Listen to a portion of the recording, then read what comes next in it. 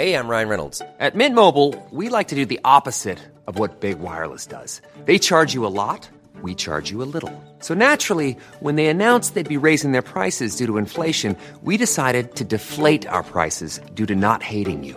That's right. We're cutting the price of Mint Unlimited from $30 a month to just $15 a month.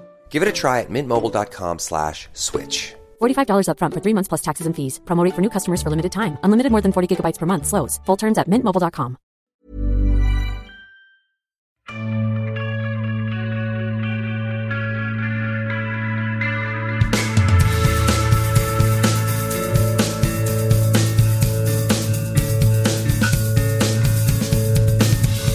You've tuned in to Sci-Fi Fidelity, the podcast that brings you monthly science fiction television discussions and interviews from shows that deserve your attention. Remember to follow Den of Geek on Twitter and Facebook at Den of Geek US, and we are at Sci-Fi Fidelity. This is episode 6 for June of 2016, and my name is Mike. And I'm Dave, and in this edition of Sci-Fi Fidelity, we'll be talking about the impact of social media on fandom, as well as a couple of shows that we're watching this summer, which we'll reveal a little bit later in the show. Yeah, in fact, it'll become very apparent here, if you didn't notice just in the episode title, that we're doing things a little bit differently here at Sci-Fi Fidelity. We're shaking it up. I think we realized, Dave, that our formula that we had been using had a finite ability to continue because we would eventually run out of shows and either repeat them or start talking about shows that we really didn't care about as much as the ones we started out with. And so we decided we really enjoyed doing the discussion topics at the end.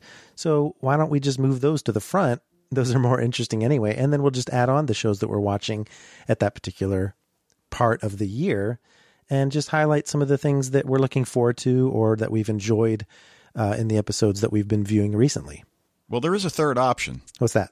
We could take the drug that they give to the super soldiers that enables them to stay awake for days on end. Then we wouldn't need to sleep. So we could watch all these shows and we could keep up to date. And, you know, we would have a much bigger pool from which to choose. That's a very good problem to have. Too much sci-fi on television. But yeah, it can get frustrating a little bit. And of course, we'll still have the interview at the end. Today, we're going to be talking to Blake Neely, who is the composer for a lot of your favorite superhero shows, The Flash, Arrow, Legends of Tomorrow, and Supergirl, all the DC properties. So that'll be a fun one to share later on. But before we get too far into it, for those who need to avoid spoilers by skipping certain segments, here are the time codes for today's topics. Showrunners on social media. 2:30. Outlander. 26:01. Preacher. 29:43. Blake Neely interview. 38:20. Well, so let's dive right into it, Dave, here with our discussion topic, which is a very controversial one. And it's interesting. We came up with this topic before it blew up on the web with regard to fandom and the problems on social media that it's been experiencing this year. Yeah, we've been talking about this for at least 3, 4, maybe even 5 months. And obviously, The 100 is the show that really blew up the internet and just, you know, made it easy for us to move forward with that topic. Well, and what was so ironic is that we actually covered The 100 on this podcast before that controversial episode. And obviously, we love The 100, and that was very controversial for us from a different standpoint, perhaps, than the general population out there. But we do kind of see both sides of the issue, and we'd like to go through some of that today, and not just with The 100, but with other shows that have active showrunners and actors on social media and what impact that has. Right. Well, one of the first things that I think you have to talk about, do we consider television an art form?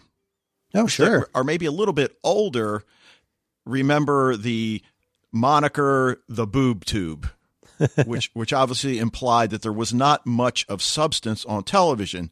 And I don't think we really can call it the boob tube anymore unless we're referring to how much cleavage is out there on shows. That's right. In that case, well, maybe it is accurate. So if it's not artistic or if it is artistic, what impact does that have on what we're talking about here today? Well, I just think for me, if it is an art form, which I firmly believe it is, then I don't want the artist listening to what I have to say about his or her art and then changing their vision based on what I think. I love how you use the personal pronoun there so that you can place the burden on yourself. Because, yeah, you're right. We're not all artists, and we shouldn't influence the artist's vision. But, of course, we're not just talking about ourselves. We're talking about our fellow fans as well. And some people can't keep their fingers out of the pie. Right. And now, look, I get it. They need to have their show succeed, or else the show goes off the air. They don't get money. I mean, I get all that. I'm not stupid, and I'm certainly not naive. But then again, they're artists, and it's a really difficult problem. And I guess you could say it's been this way since the medieval period when artists had patrons, and certainly the patron gave the artist some idea of what it is that he or she wanted from the artist, but still. And it predates television, certainly. I mean, Arthur Conan Doyle was greatly influenced in bringing back Sherlock Holmes when he killed him off by the angry readers of the Strand who wanted him back.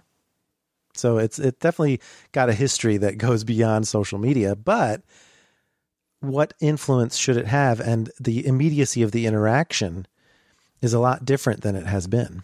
Right. And clearly we've reached an age in which the artist at least allows the public to vent its opinions about the show, and in many cases, as you alluded to a minute ago, participates in the discussion online, which I'm not sure is such a good idea. I understand it, but I don't think it's a good idea. So, yeah, I think Dave and I are going to be representing opposite sides of this argument, because I definitely see the benefits of it more than the dangers. I do see the other side of the issue, and I think there are certain showrunners who have fallen victim to responding too much to their fans in ways that make it appear as though they will have a say and that they should have a say, when perhaps that shouldn't be the case. Right. And I guess you could argue that the good showrunners, before they accept scripts, before they put episodes into production, have really weighed all the pros and cons, and that for whatever reason, there's less controversy surrounding their show. I mean, look, you and I cut our teeth with Simon Barry and Continuum. And while he was certainly very accessible, I guess you could argue he didn't need to defend his show. And he never did. And he never did. And he shouldn't. And I think Simon Barry is a great example of how to do it right. Because social media, is it merely interacting with fans in a lighthearted manner? Because if that's as far as it goes, that's great. Because here, as a fan, you feel so special that you're able to talk and have a conversation with someone who you really look up to and respect as an artist. Sure. And I get, at times, explaining creative decisions that you've made as the showrunner. But on the other hand, I would like that left up to my imagination.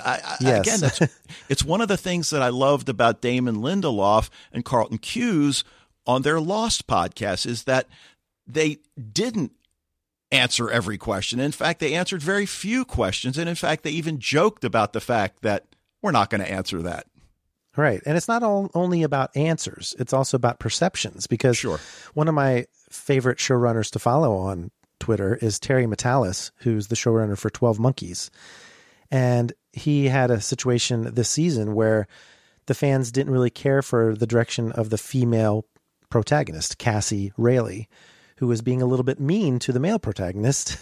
And he said, well, no, there's a reason behind it. And on social media, he was defending Cassie as to the way she was acting. And that's fine. He actually has an argument that does develop as you watch more episodes.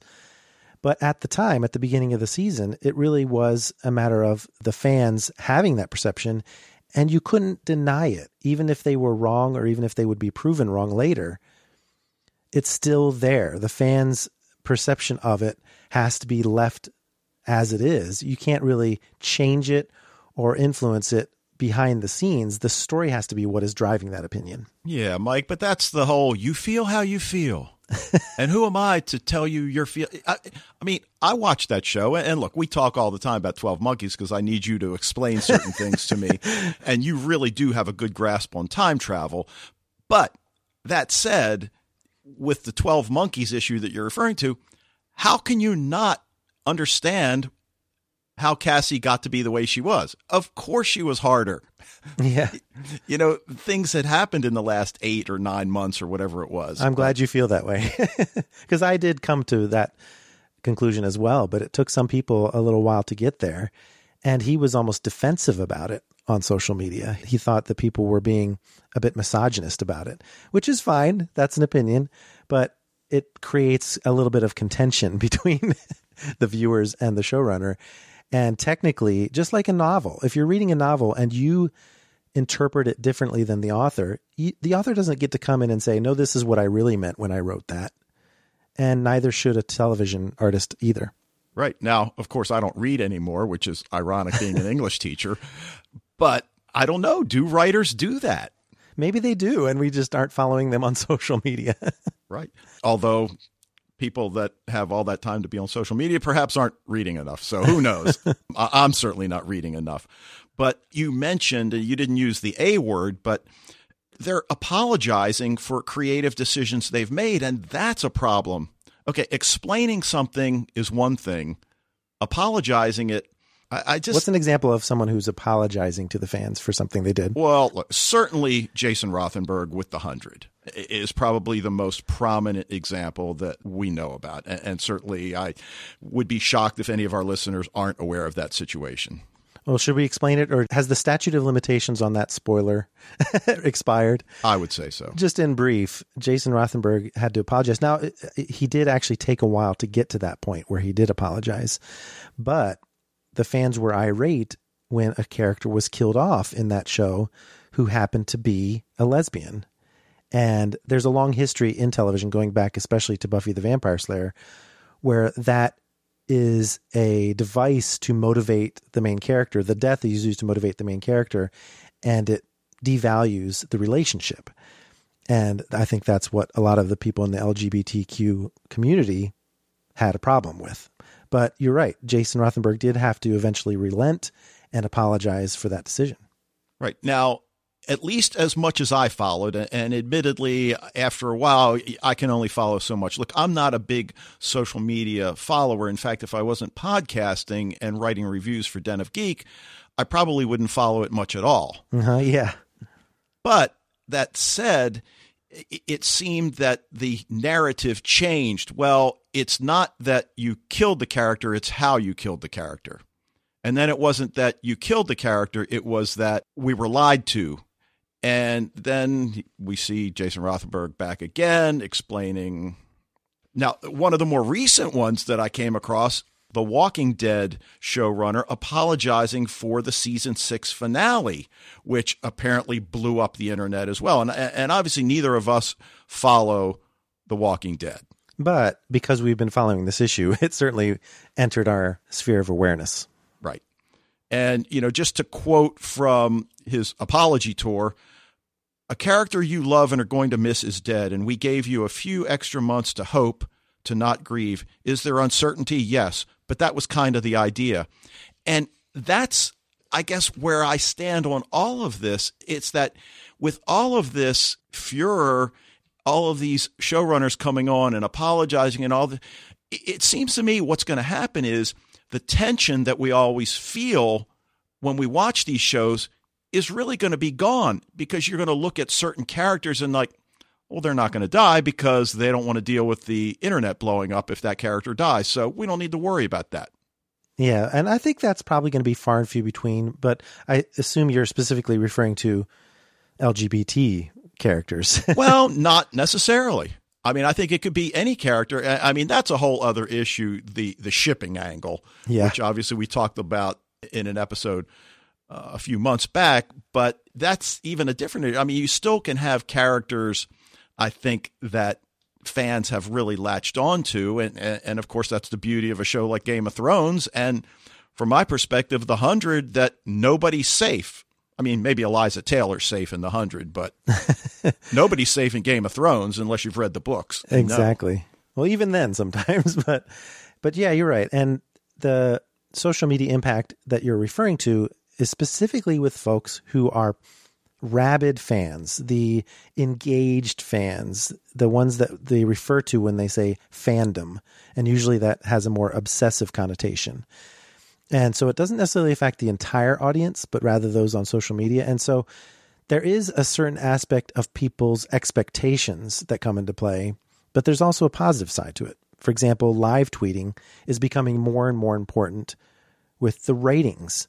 And of course, it's not just a means of fostering community anymore, although it seems to be growing and growing to the point where now you and I and some of our podcasting friends now have showrunners who have actually joined the Facebook groups that we started for the fandom, which is a very unique connection that goes beyond Twitter, because usually it was confined to Twitter. So live tweeting being tied into ratings and increased social engagement with Facebook, which is less problematic in my view, is kind of a new twist that hasn't been addressed in the uproar about fandom being broken.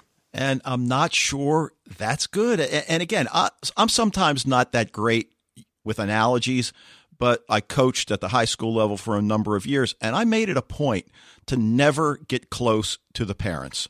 Okay. Because it was really a no-win situation for me, because at any given time, half the parents thought I was a genius, the other half thought I was an idiot.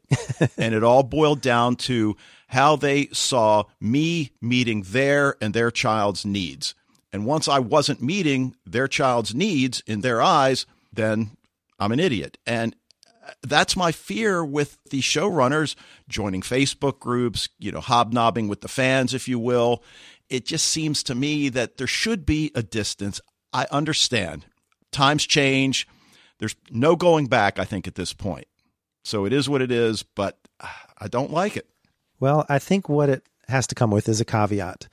People need to have training. I think showrunners should go through mandatory training before they engage on social media that way, because some people do it really, very well. A great example is Joe Malozzi for Dark Matter. The guy has a daily blog. He writes in it every day. You get to see pre-production, post-production, every part of the process along the way. And he's just a conduit for that information going out. Now, does he respond to fans on social media? Sure. But mostly he's just the deliverer of information. And he does a great job with that for Dark Matter. So you can actually have engagement without, and of course, when we mentioned Simon Barry's the same way, without always explaining your process or explaining your decision-making process, I should say. Right, because you mentioned explaining your process. To me, that's fascinating. And obviously, yeah, that's a good thing. Right, we talked about, well, how did you create those helicopters, or how did you do that scene, or, things like that. And to me, that's great. But as you said, it's almost as if they have to be trained to do that. And don't answer questions that start with the word why. Exactly. Exactly. But really, it boils down to, in the last couple of weeks, even though we came up with this topic of discussion before these came out, a series of articles that talked about fandom being broken. And I'm not sure where exactly it originated, but one of the articles that we came across first was from AV Club. And I just want to read a little piece of that article to start off our discussion as well, or continue it. It's not always easy to put our trust into filmmakers or novelists or TV showrunners. Trailers and news bites and internet punditry make it easier than ever to abandon that trust at the merest provocation, be it tweaked superhero costumes, rumors of characters engaging in the wrong romantic relationship, quote unquote, or a lifelong fear of women coming to a boil. Fandom offers the comfort of familiarity and, for some fans, absolute certainty. But isn't it more exciting when art, or even just pop culture, doesn't settle for asking how you feel? So I think the writer of that article very much agrees with the sentiments that we've been discussing here. Yeah, and, the first line from that passage you read, it's not always easy to put our trust into filmmakers or TV showrunners. And that takes me back to part of the issue with Jason Rothenberg that, as I recall, it had to do with being led on that the character of Lexa would be around for the finale. And then, of course, when she was killed in episode 7, I think it was, the uproar started. Now, as it turned out, she was in the finale. Yeah, he wasn't lying about that. So now one of the other articles that we ran across was from Birth Movies Death.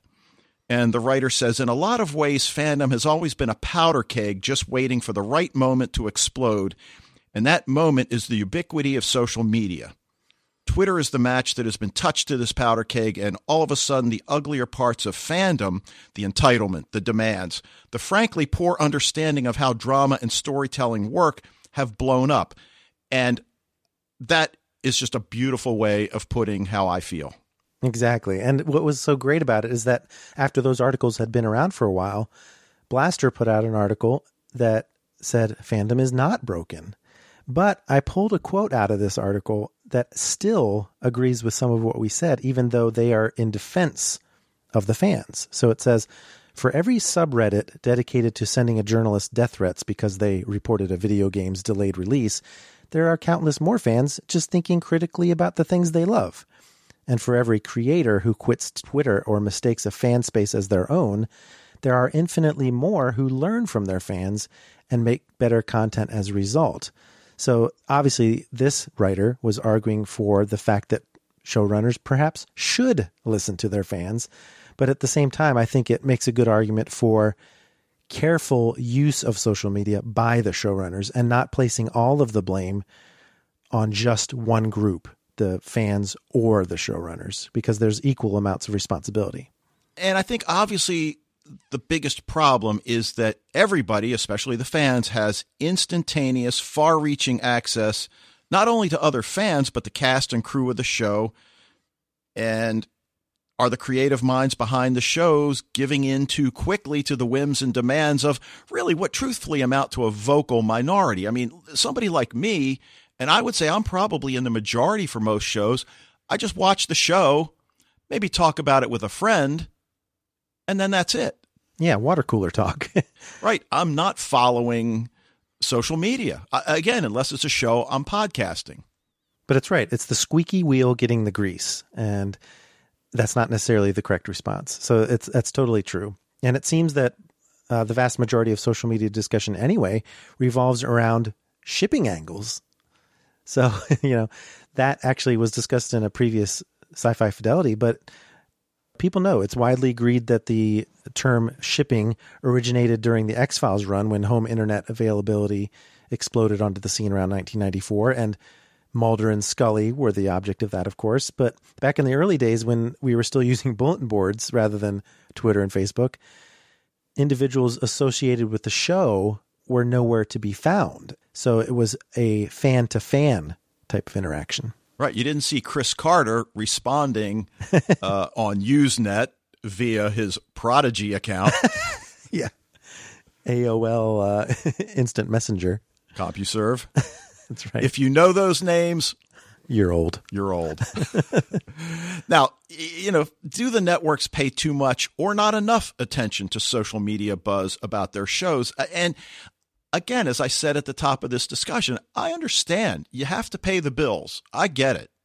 And in fact, there are a number of shows that we love that you and I are both quite concerned about the low number of viewers for shows that are critically acclaimed. Well, and that's where social media has its strengths.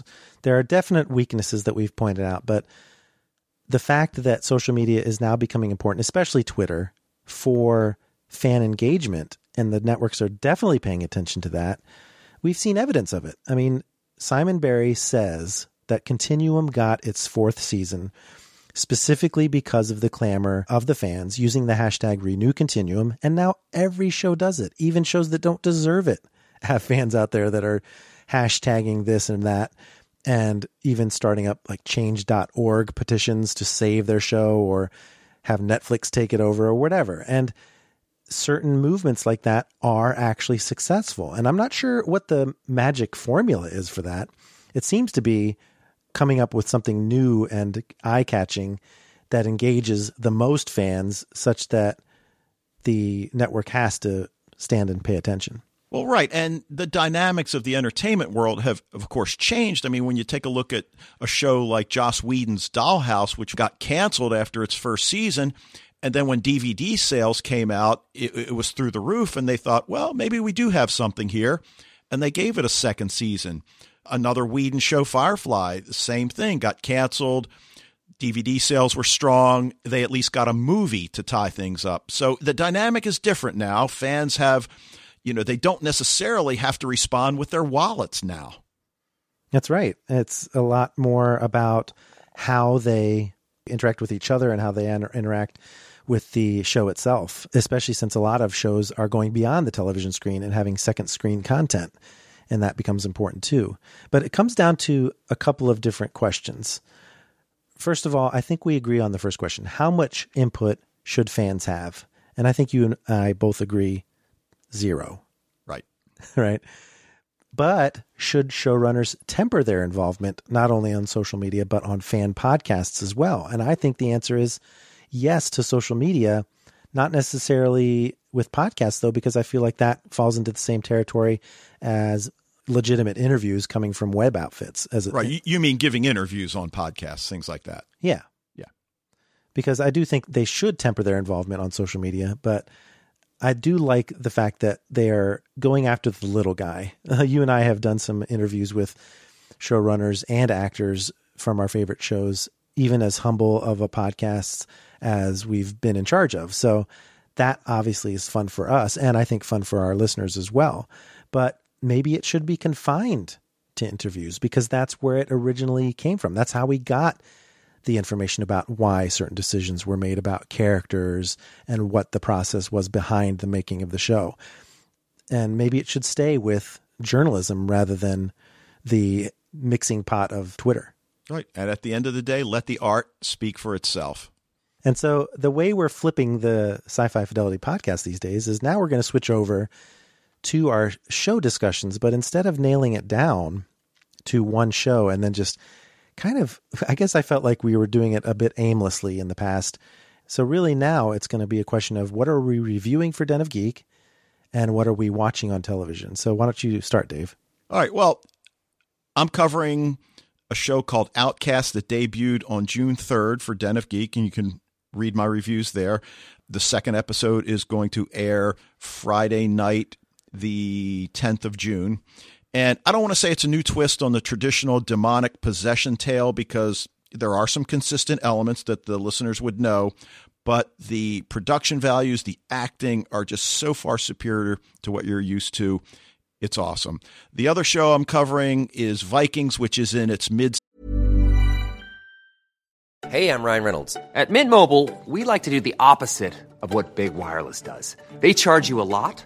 We charge you a little. So naturally, when they announced they'd be raising their prices due to inflation, we decided to deflate our prices due to not hating you. That's right. We're cutting the price of Mint Unlimited from $30 a month to just $15 a month. Give it a try at mintmobile.com/switch. $45 up front for 3 months plus taxes and fees. Promo rate for new customers for limited time. Unlimited more than 40 gigabytes per month. Slows full terms at mintmobile.com. Millions of people have lost weight with personalized plans from Noom. Like Evan, who can't stand salads and still lost 50 pounds. Salads generally for most people are the easy button, right? For me, that wasn't an option. I never really was a salad guy. That's just not who I am. But Noom worked for me. Get your personalized plan today at Noom.com. Real Noom user compensated to provide their story. In 4 weeks, the typical Noom user can expect to lose 1 to 2 pounds per week. Individual results may vary. Season hiatus. It ran 10 episodes, has been off for about a month and a half. And the return for the second half of the season has not yet been announced, though speculation's out there that it's going to be sometime in July. But again, that's just speculation. But what I'm really looking forward to is we're going to have to deal with this big time jump that occurred in the last episode. Now, so far, both Outcast and Vikings you've reviewed very positively, correct? Absolutely. So that's kind of fun. Well, I mean, it's definitely understandable with Vikings because I was already watching that and already loving that when I started doing it for Den of Geek. Outcast, as you know, I'm not a big fan of horror. This is a show based on a comic by Robert Kirkman of The Walking Dead. So I had my doubts, but oh my gosh, this show is awesome. That's awesome. I might have to check that out. And what are you watching? Well, you know, the one show that sometimes people have a hard time believing that I really love this show, it's Outlander. That Ronald D. Moore, who we all know from Battlestar Galactica, is the showrunner. He adapted the stories from Diana Gabaldon's novels. yes, it's time travel. It's a love story at the end of the day. But the more I watch it, the more I realize how much time travel implications really are at the core of the show, because they are trying to change history. And they've had little bits and pieces, and there are little tidbits that pop up now and then. I don't want to give too many spoilers away if you haven't watched it, but paradoxes and things like that. Yeah, and running across people that will say something like, whoa, is that a time traveler also? And then the person's gone. I remember people kept trying to convince me of that, even just when the books had come out. They said, oh, you would love it. You've got to read it. And I read the first one and got caught up in the bodice ripper angle and kind of poo-pooed it. Never got back to the novels because of that. But now that the TV show's out, I'm hearing the same thing. Yeah. There is time travel in there that you would enjoy. Well, the bodice ripping, when you can actually see it, that's kind of a plus. It's different from reading it. Exactly. Bear McCreary is doing the music, as he did for Battlestar Galactica. So enough said about that. It's on HBO. We've done a lot of composer interviews, even ones that I did as bonus episodes. Wouldn't it be great if we could get Bear McCreary? Oh, my gosh. My gosh. So season 2 is coming to an end. The show's been renewed for 2 more seasons, and they've basically been doing a book per season. There are 8 books. She's working on the 9th, so who knows? The ratings have been going up rather than down. And that's against trend across the board. Well, that's really cool. I'll definitely have to check that one out. And it's funny because Dave and I both picked shows that neither of the other person watched. And this is why this new formula works a little bit better, because the old formula wouldn't allow us really to have a show that only one of us was watching. And Dave, I was going to talk about Wayward Pines as the show that I'm looking forward to watching, but I'm going to have a little surprise for you here in a minute.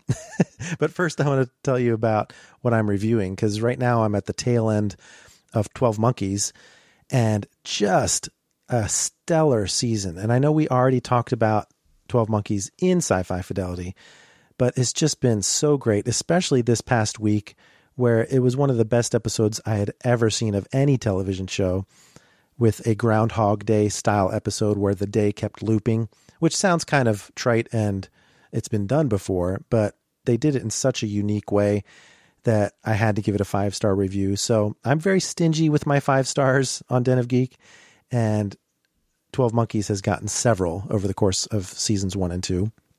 And then the other show I'll be reviewing starting on July 1st when it returns is Dark Matter, which is in its 2nd season as well. Looking forward to reviewing that as well. I had kind of mixed reviews on that during season 1, but it actually kind of grew on me with time, so that I'm really looking forward to what's coming in the near future, because it looks like the things that were happening in the season finale, which I will not reveal in case you haven't watched that show yet, are going to make an immediate change for the show at large, because it looks like they're going to be in some sort of prison, and it's going to be kind of a prison break-y type feel to the show and scheming within the prison. So a very different flavor to Dark Matter, and I look forward to sharing some very favorable reviews.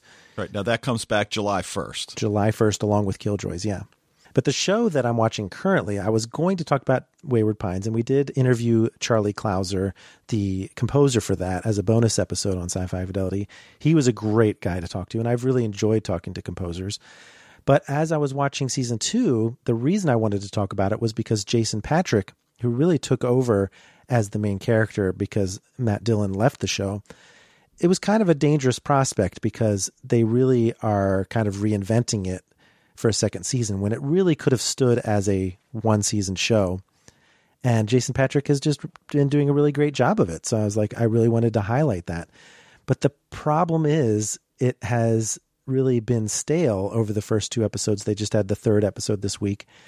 And I kind of decided, you know what? I'm not wild about the direction it's going. So I don't think I really want to highlight that as my main show. So what I did is I followed some advice that I'd got from you, Dave, and from others, and watched Preacher. Nice. And boy, oh boy, was I blown away, because I thought this will be good. I'll enjoy it, thinking it would be kind of a medium enthusiasm for the show. No, I love this show. And of course, for those of you who don't know, this is based on a comic as well, which is always kind of a bit of a red flag for me because I'm not hugely into comics shows, but I was very much into Vertigo Comics, which is a DC imprint, when I was in college. And this is based on a Vertigo comic. And Dominic Cooper plays the main character, Jesse Custer, and Ruth Negga, who we enjoyed from Agents of S.H.I.E.L.D. It's funny because Dominic Cooper was in Agent Carter, and then Ruth Negga was in Agents of S.H.I.E.L.D. It's kind of a juxtaposition there. She plays Tulip, and then Joseph Gilgan plays Cassidy, and just a really great cast. Everyone's likable. Everyone steals their scenes, especially Ruth Negga and Joseph Gilgan. They both really shine as supporting cast members. And we're only in the second episode. I believe the third episode is coming up after this podcast comes out, but there were 2 weeks to wait in between episodes 1 and 2, and a lot of buzz was built up after episode 1. And I think word of mouth has really helped this show. You heard about it rather than chose to view it, correct? That's correct. And what happened with me, as often happens with most of my genre shows, that, I'm watching it in the family room. My wife's on the couch with her laptop, just doing whatever she's doing. And very often she ends up watching the show, asking questions. And when I first saw Preacher the first time, I thought, okay, it's pretty good, but I don't know that I'm going to add it to my schedule.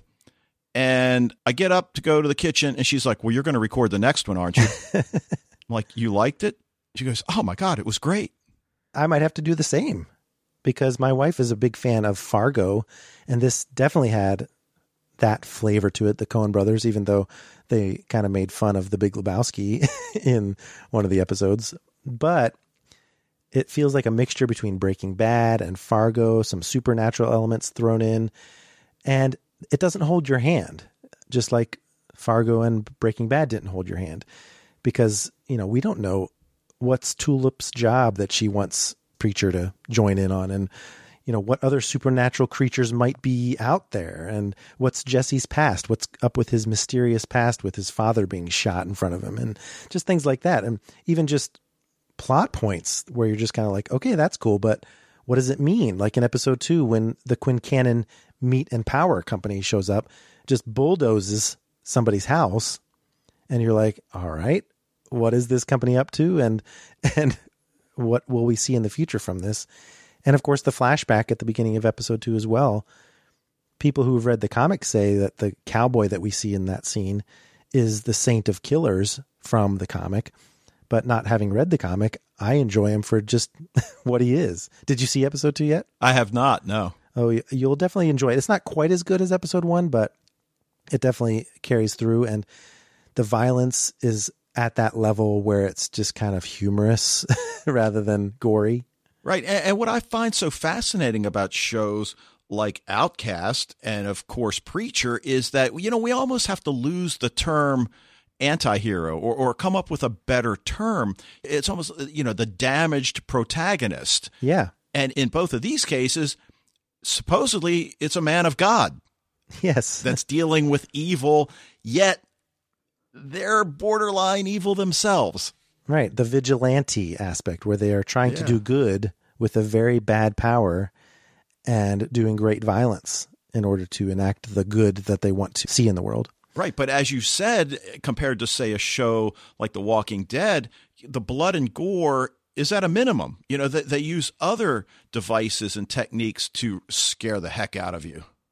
Right. And this one, it's just like in Fargo. It's just kind of unexpected in the form that it takes and just unlikely, I guess you might say.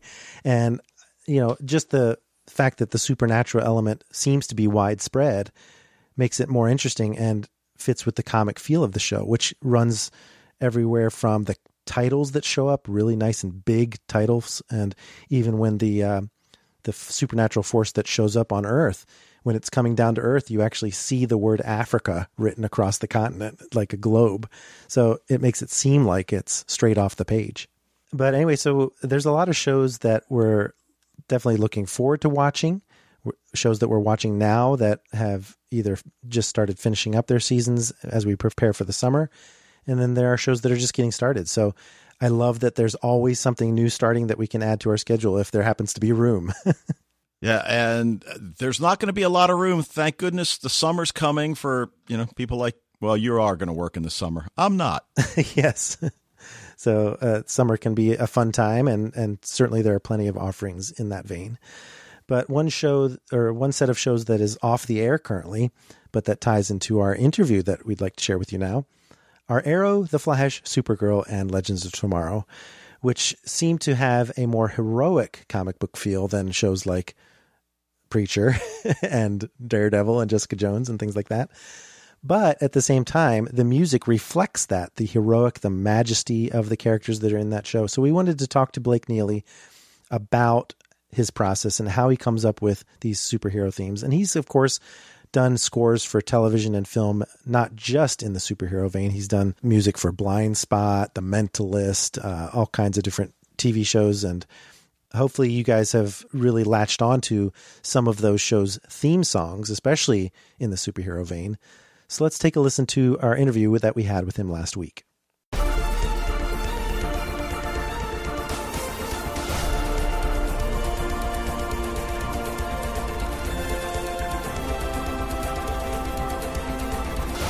And, of course, that very recognizable theme song is from The Flash on the CW, and Dave and I are here today with the composer of not only that song, but also the soundtracks from all of DC's television ventures, including Arrow, Supergirl, and Legends of Tomorrow, not to mention a massive resume of music writing for television and film.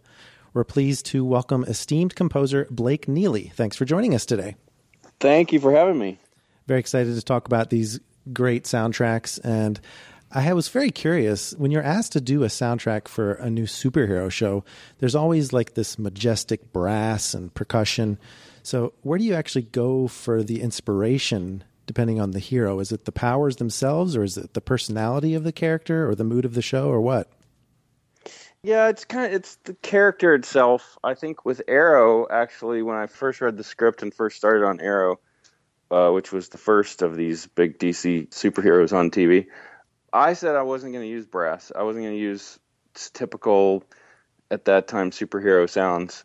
But, you get into it and you just realize that's just kind of the sound, this majestic, huge orchestral thing. You can add anything you want around it and to it, but it sort of becomes, it's comfortable to an audience, and it feels like superhero music in a weird way. But that's been from decades and decades of this type of music being scored.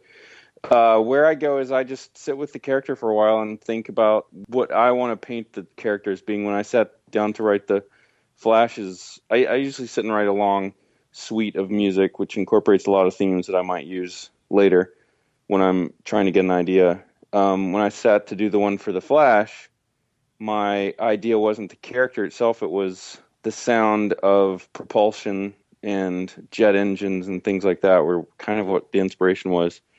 And with Arrow, it started as all kinds of sounds you could maybe get from a bow and arrow, like string sounds and plucked sounds and things like that. So it's just different with each time. And literally when I got to Legends of Tomorrow, I'd written themes for so many of the characters that were going to then be on the show that it was, okay, how do I tie them all together? So it wasn't one single character theme. It was, how do I tie them all together and give it sort of an ensemble theme? No, I mean, do you look at it like you have Oliver's theme? No, I look at it as everything is connected to Oliver. I've been asked a lot, like, oh, you used this love theme on this scene. I'm like, no, it's not necessarily. See, you hear it as a love theme. I hear it as like his inner struggle theme. So I'm very specific where the themes are used and how they're used, but they always kind of relate back to Oliver. Even if it's Laurel's theme or Felicity's theme, it all relates back to him because he's the central figure. Does that make sense? Oh, yeah. All right. Well, could you walk us through the process from the time you're brought on board for a particular installment to the point at which you're given everything you can to the episode? Yeah, well, that's quick. When we first do a show, we do what's called the pilot episode, and that's before you know if the show is even going to ever make it to series. And you have about a month in that process to work on creating themes, and before you get to they actually send me a picture. And then once they send me a locked cut, it's like every episode of television. I have a week turnaround. So a week to watch it, decide where music's going to go, what music's going to do, write each scene, send it to the producers, have them chime in and give me their notes and thoughts, rewrite if necessary, record it, and that's a 1 week turnaround. So I get the episode 2 weeks before you guys see it. So 2 weeks before it airs, I then have a week, and then we mix it and it airs. So it's a really fast turnaround, which is why it's really helpful for me to establish themes, establish sounds, establish tones, and sort of a sonic atmosphere, because then I can turn to those and write quickly. Now, you mentioned bringing some of the sounds together for Legends of Tomorrow, but there's also all the crossovers between the shows. Is there some kind of interconnectedness between the soundtracks that if we listen closely, we might be able to recognize, or would that just come from you being the composer of all those shows? I think that comes a lot from me being the composer for all shows. I mean, I have a certain way that I write no matter what, and so that's probably going to come across in each show. But when I found out that they were possibly going to spin off, and even in season 1 of Arrow, there was talk of, this could spin off to different characters, different comic books. I thought, well, there's got to be some kind of way of doing a connective tissue between all of them. And I don't know if it's definitely not harmonically, and in some ways it's instrumentation, but I mean, it's music. You can literally mash up anything and make it sound like it was supposed to go together. So there's a little bit of a retrofit, if you know what I mean. Like when they finally said Supergirl's going to cross over with Flash this year, like, well, that's cool. They both use and you find the common denominator and cross them over like that. But what I love about those episodes is being able to combine and mash up the themes. It's a lot of fun. All right, now, for television soundtracks, how much do you work with live musicians, and how much is just digitally played by you via MIDI? Well, the first episode is always live. I always have an orchestra for the first of all of these episodes, Arrow, Flash, Supergirl. And then what happens is we get into series, and usually, and it has been the case on all of these shows, they become super expensive, and the budget for music is one of the first things to go. So it becomes digital, which I know is disappointing to fans to realize, but it's all digital at this point. And then, there's some live playing going on top, whether it's percussion or soloist, or a couple of seasons ago we brought in a female vocal on Arrow. But mostly it's me, which is also a challenge because not only do I have to write it, I have to make it sound real in the time I have. But it's become a thing. I mean, it's become a particular sound because it's all 4 shows are coming out of my digital equipment, if you will. And it's a lot easier for me to manipulate it that way, too. Now, is part of the challenge knowing what a particular instrument can actually do in the real world, not doing something digitally that a real violin really couldn't do? Well, that's particularly fun on something like The Flash, making sometimes almost impossible music. For instance, there's some string phrases I've written that would literally be impossible to play because of how fast they're going, but that's kind of the fun because he's so fast. And there's ways to do it. You can play it slower and speed it up these days, even if you record it live. But it really just, I have no limits that way. I would like to keep the real instruments sounding as real as possible, but then I have no limits. If I want to put the trombones through a guitar amp and put some kind of crazy distortion, I can, because it's all right there and digitally manipulated. Now, some of the digital sounds actually give the shows a very signature sound.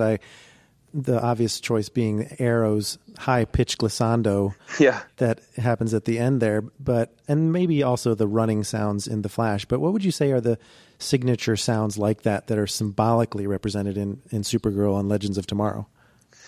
Gosh, I would say I don't know what is really the signature behind Supergirl, because it's not a particular sound device. It's more a thematic device, because that show was intentionally crafted to be like traditional orchestral and an homage to John Williams and his Superman scores type of sound. Oh, that makes sense, yeah. So it was supposed to be like that, so I couldn't really rely on, here's a cool sound that's going to be her thing. But then when we lost the budget for the orchestra and we started, you get into a series, you want to do one thing, you get into a series and you go, oh, that could be different. And it became this more modern hybrid, heading even towards Man of Steel type of sound. So she's kind of developing, I even think of the shows as a gender. She's developing this different sound. There'll probably be something that's identified, but there's really the triplet feel, her horn theme, and then there's this one big percussion thing that I do that's kind of in my head how I keep them apart.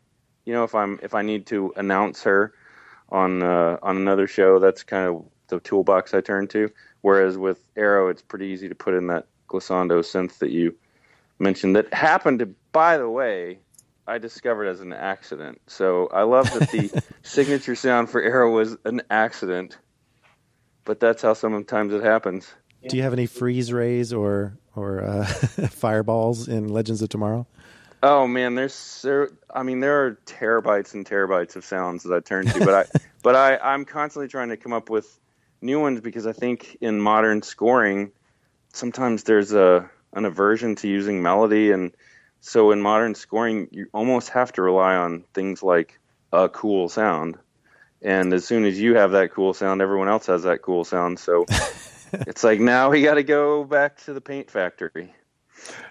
Well, that's a great segue into my next question. Do you watch other television shows or movies and think about how you might have done things differently? And are there any other composers whose work you admire or maybe are even inspired by? During the television season, I don't have really time to do anything. I have a week for each show, but this year all of those shows are going at once. So basically, I'm going to sleep this summer and catch up on movies and TV. But I do still enjoy watching movies and TV shows as an audience. It's a tough thing when you know how some of these things are done in Hollywood. It's hard to make yourself forget about it when you go watch, and not look for the green screen and not look for the music edit or where, a cue's been used twice or something like, all of those things that I know how it's done, even like story devices in the script. I try to just turn that off and go be entertained like everybody else. And occasionally I will find myself, it's more I would find myself going, wow, that is awesome. I'm going to reach out to him or her and say that was a great score. But, there's a couple of times where you sit there and go, I don't think I would have done that. But that's why they hire different ones of us, because we all do it differently, and it comes down to casting. That's not like I would do it better. It's just, but I hate when that happens because that means that I've been pulled out of the entertainment experience as an audience member. Yeah. And two, there's hundreds of composers that I admire. I've been following them since I was 8 years old, starting with John Williams. I got to work with Hans Zimmer closely. I got to work with James Newton Howard closely. Michael Kamen was my mentor. I have just tons of composers I respect and love, and will go see movies that I wouldn't normally see just because I've seen that these guys or women have scored them. Oh, that's very cool. Well, thank you very much for talking to us today about the soundtracks for these great superhero shows, and we can't wait to hear more as all of these shows are pretty much headed into additional seasons. So thanks very much for talking to us today. Sure. One thing, did you hear that next year they're talking about a 4-way crossover? Oh my goodness. Since Supergirl's going to the CW, they're talking about a 4-way crossover with Arrow, Flash, Legends, and Supergirl. So if that happens, that's going to be crazy. Yeah, for you, I'm sure, as well. Yeah. But why don't we talk again if that's confirmed, and I'll tell you how I did it if I survive. Okay. That's right. Thanks, Michael. Thanks, Dave. Okay, and yet again, Dave, it's just so great to talk to these composers. I think they're always very happy to talk about their craft, and their enthusiasm really comes across when you ask questions about decisions that they made and symbolic use of instrumentation. Right. And again, we're not questioning their decisions. It's just, God, how did you come up with that? That's awesome. Yeah, like that glissando at the end of Arrow's theme song. That was the one I brought up. So, yeah, that was a lot of fun, and we hope we get to do a lot of those type of interviews. They actually come from a series that's on Den of Geek called The Fourth Wall, which seeks to specifically talk to creatives and show how the art is made that we see on television besides just from the directors and the actors and the showrunners. So it kind of ties in nicely with our main topic today. Yeah. All right. Well, that's it for this edition of Sci-Fi Fidelity. We hope you enjoyed our discussion, especially with this new format. But you can keep it going all month long by following us on social media. We're on Facebook and Twitter as Sci-Fi Fidelity. And in July, we'll be discussing another topic of interest, as well as what shows we think are important or that we're covering for Den of Geek. But in the meantime, be sure to rate and review this podcast wherever you access it. We're on SoundCloud, iTunes, Stitcher, and TuneIn. Plus, we take suggestions for future topics. Just email sci-fifidelity@gmail.com. Thanks again for listening, and we'll see you next month.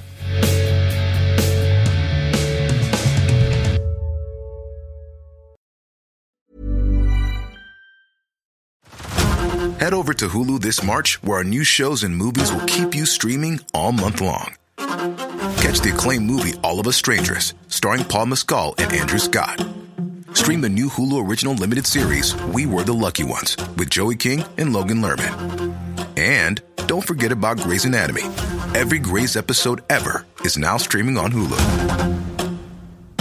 So, what are you waiting for? Go stream something new on Hulu.